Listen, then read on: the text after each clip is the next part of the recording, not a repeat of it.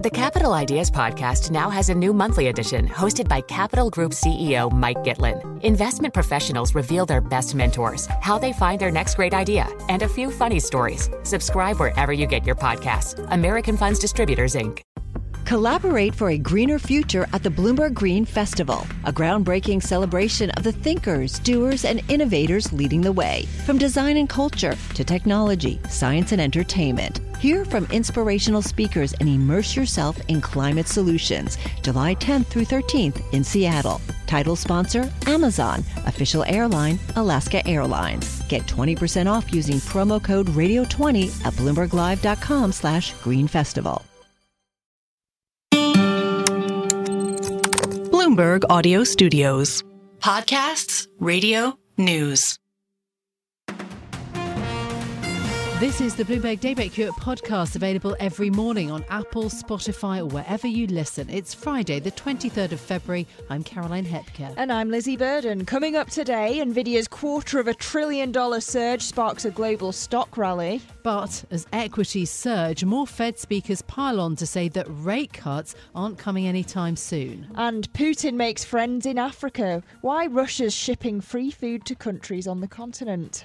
Let's start with a roundup of our top stories. A record-breaking $277 billion one-day jump in the value of Nvidia has helped to fuel a global rally in equities that's seen markets from the US to Europe and Japan hit all-time highs. The S&P 500, the Nasdaq and the MSCI's Asia all-country index closed at new records in the US, while Asian stocks also jumped. Homi Lin, a senior macro strategist at Lombard Odier, says he expects American equities to continue their rise. When you see a rally like this, first of all, you have to respect the price action and momentum. So we are, incorporating that in our portfolios by overweighting U.S. equities at the expense of European equities, for which we think the macro and policy backdrop is slightly more challenging.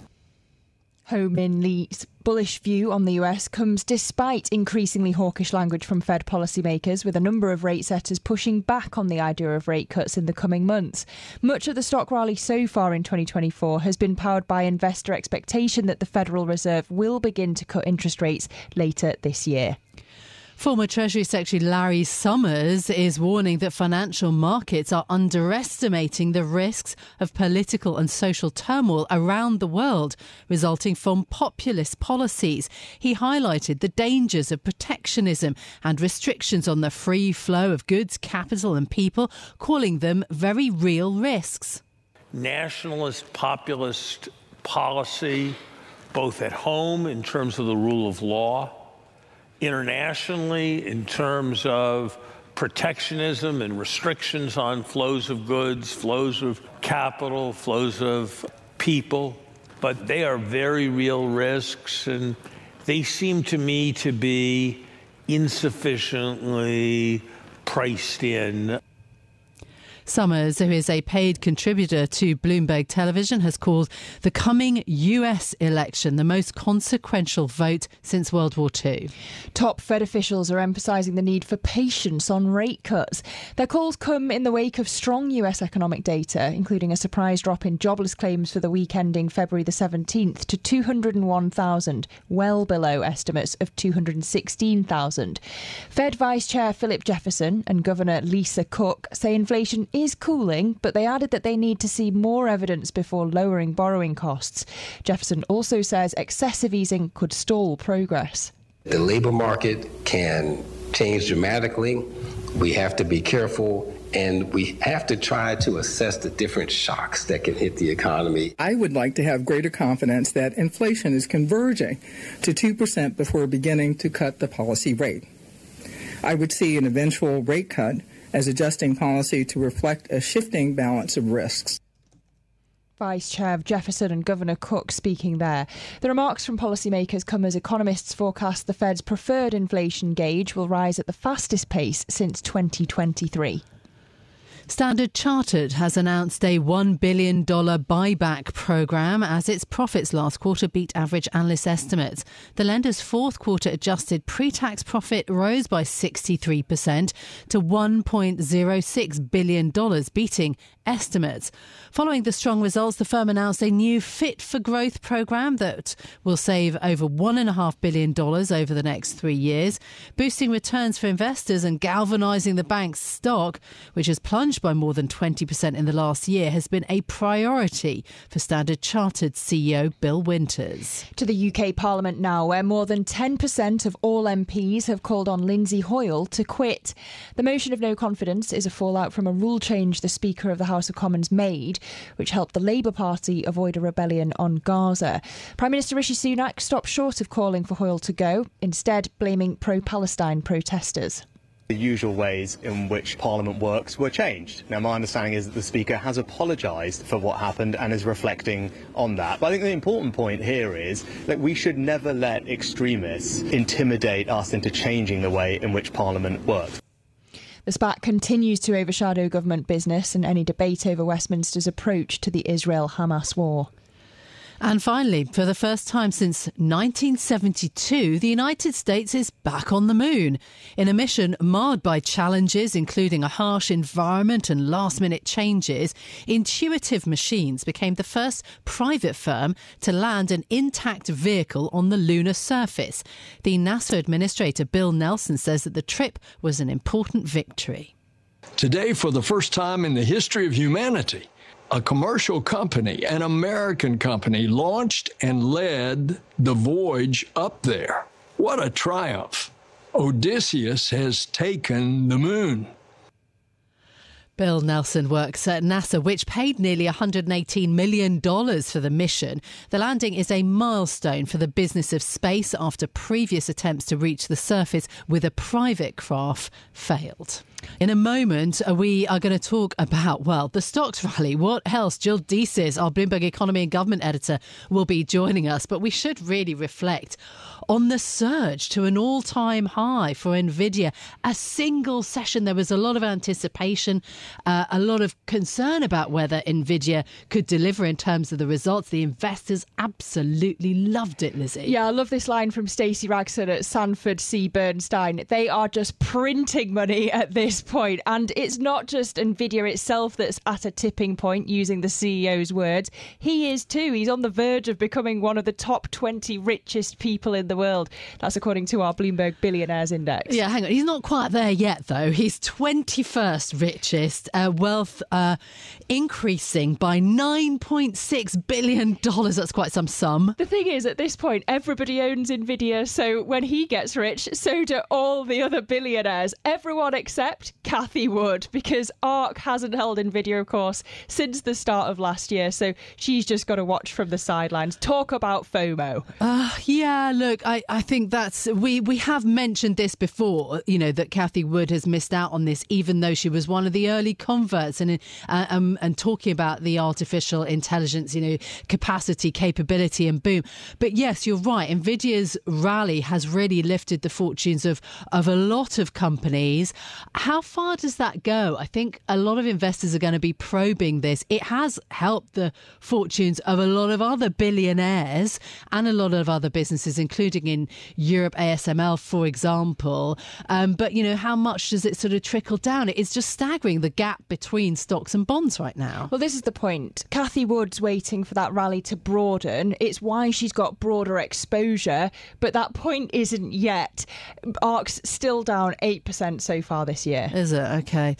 Yeah, right. Well, let's turn our attention then to the markets more broadly, talk about Nvidia. Rate cuts in the US and Europe may be looking less likely, but the strong earnings from chipmaker Nvidia, whose stock price surged 16% in a single day, have fueled this global equities rally. Markets in the US, Europe and Japan hitting all-time highs. Joining us now to discuss is Bloomberg Economy and Government editor Jill Deesis. Good morning, Jill. So we've seen continued rally in Asia this morning. The S&P 500, the Nasdaq 100, the all-country index, all closing at new records. Is Nvidia really driving it all?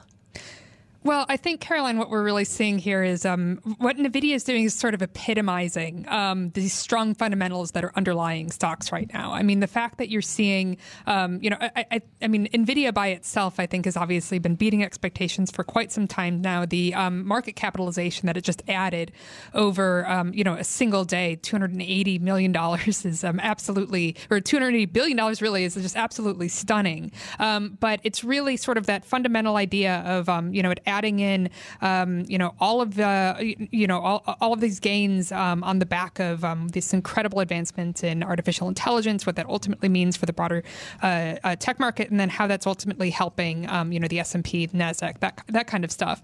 And I think that you're sort of juxtaposing that against this idea that the narrative on inflation out of the U.S. and the Fed policy hasn't really changed too much over the past few weeks, particularly when you take into account some of this other Fed speak that we've been hearing recently. So we just heard from several Fed officials yesterday, talking about, the eventual need to cut rates, although they didn't particularly put any timing on there. That narrative hasn't changed fundamentally. And so when you're not seeing that dramatic change in policy, stocks can kind of just keep going, especially when you're seeing such amazing results from a company like NVIDIA. And I think that that's kind of, playing out across global markets right now.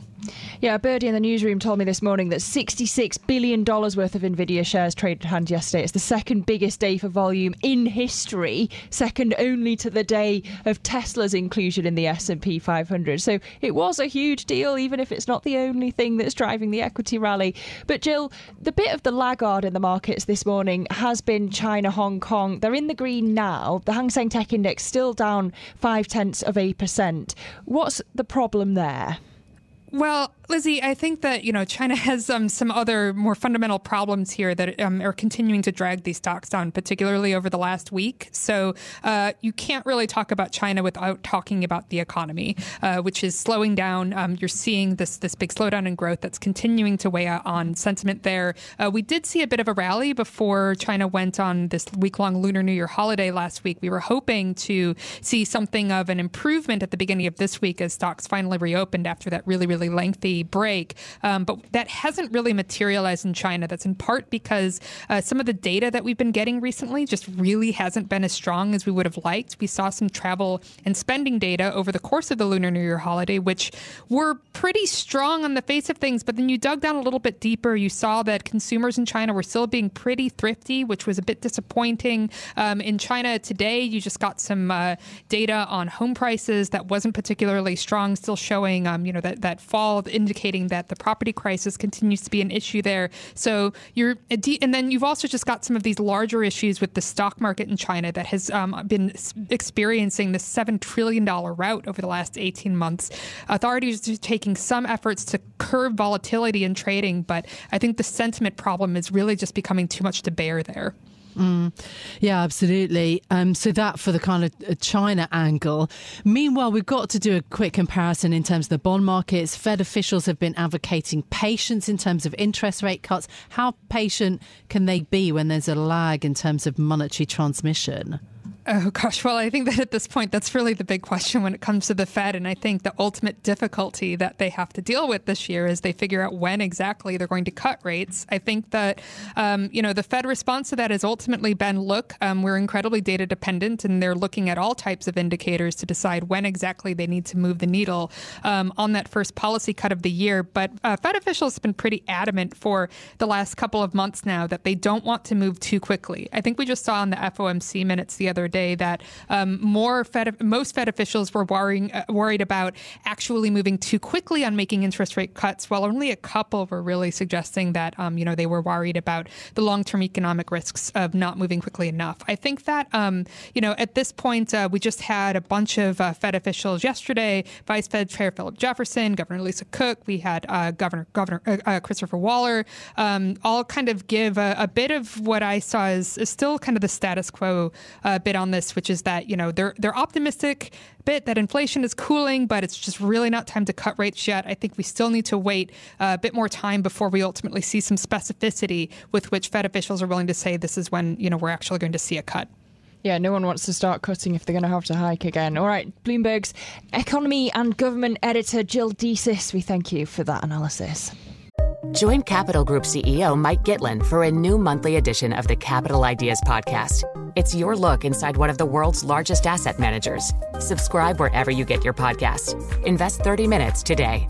American Funds Distributors, Inc. Hi, I'm Ron Kraszewski, Chairman and CEO of Stifel. Financial advisors, if you're not growing your practice, you're losing market share. Stifel is a growing entrepreneurial, advisor-centric firm built for successful advisors like you. Imagine having the resources of the largest wirehouses and the support of the boutique shops, but none of the bureaucracy to get in the way of you serving your clients. At Stifel, it's your business, your book, your clients. I always tell the advisors we're recruiting, I want you to come to Stifel and double or triple your business. Most of them laugh and shake their heads, but I'm serious. Don't take it from me. Take it from Stifel's #1 finish in J.D. Power's 2023 U.S. Financial Advisor Satisfaction Study. So, there's a reason why 148 financial advisors joined Stifel last year. Come join us and find out why Stifel is the firm where success meets success. Visit www.choosestifel.com. Stifel Nicholas and Company Incorporated, member SIPC and NYSE. Now we're going to pivot to another story this morning. Russia is steadily expanding its influence across Africa with arms sales, Kremlin-sponsored beauty pageants and more recently, free grain. It's the subject of a deep dive story that we have on the Bloomberg terminal this morning. And joining us to discuss is our Bloomberg Africa correspondent in Dakar, Katerina Hoyja. Welcome to Bloomberg Radio, Katerina, and for telling us about your story. What does Russia hope to get in return for all of this investment? Well, I mean, Russia is looking for new markets to sell its grains as it's facing sanctions over its war in Ukraine. I mean, Russia is the world's biggest exporter of wheat, and it has a glut of grain after several bumper harvests. And almost half of the nations in Africa already import 30% of the wheat from either Ukraine or Russia.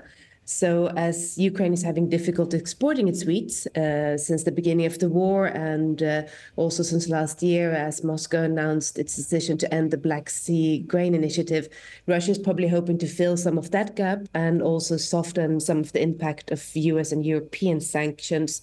Secondly, it's also good PR for Moscow. While the donations are pretty small, between 25,000 and 50,000 tons of wheat, and will only cover a small part of these countries' needs. By donating food, Moscow comes across as Africa's friend and someone who sees the continent struggle. So this helps as the Kremlin is also looking for support on an international stage, for example, for allies that will vote in its favor at the UN. This is Bloomberg Daybreak Europe, your morning brief on the stories making news from London to Wall Street and beyond. Look for us on your podcast feed every morning on Apple, Spotify and anywhere else you get your podcasts. You can also listen live each morning on London DAB Radio, the Bloomberg Business app and Bloomberg.com.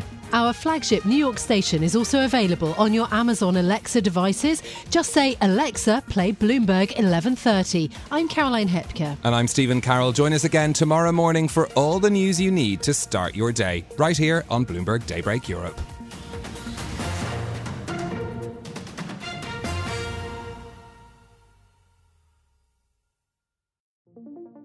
What could you do if your data was working for you and not against you? With Bloomberg delivering enterprise data directly to your systems, you get easy access to the details you want, optimized for higher level analysis, and financial data experts committed to helping you maximize your every move. Our data is made for more, so you can show the world what you're made of. Visit Bloomberg.com/enterprise data to learn more.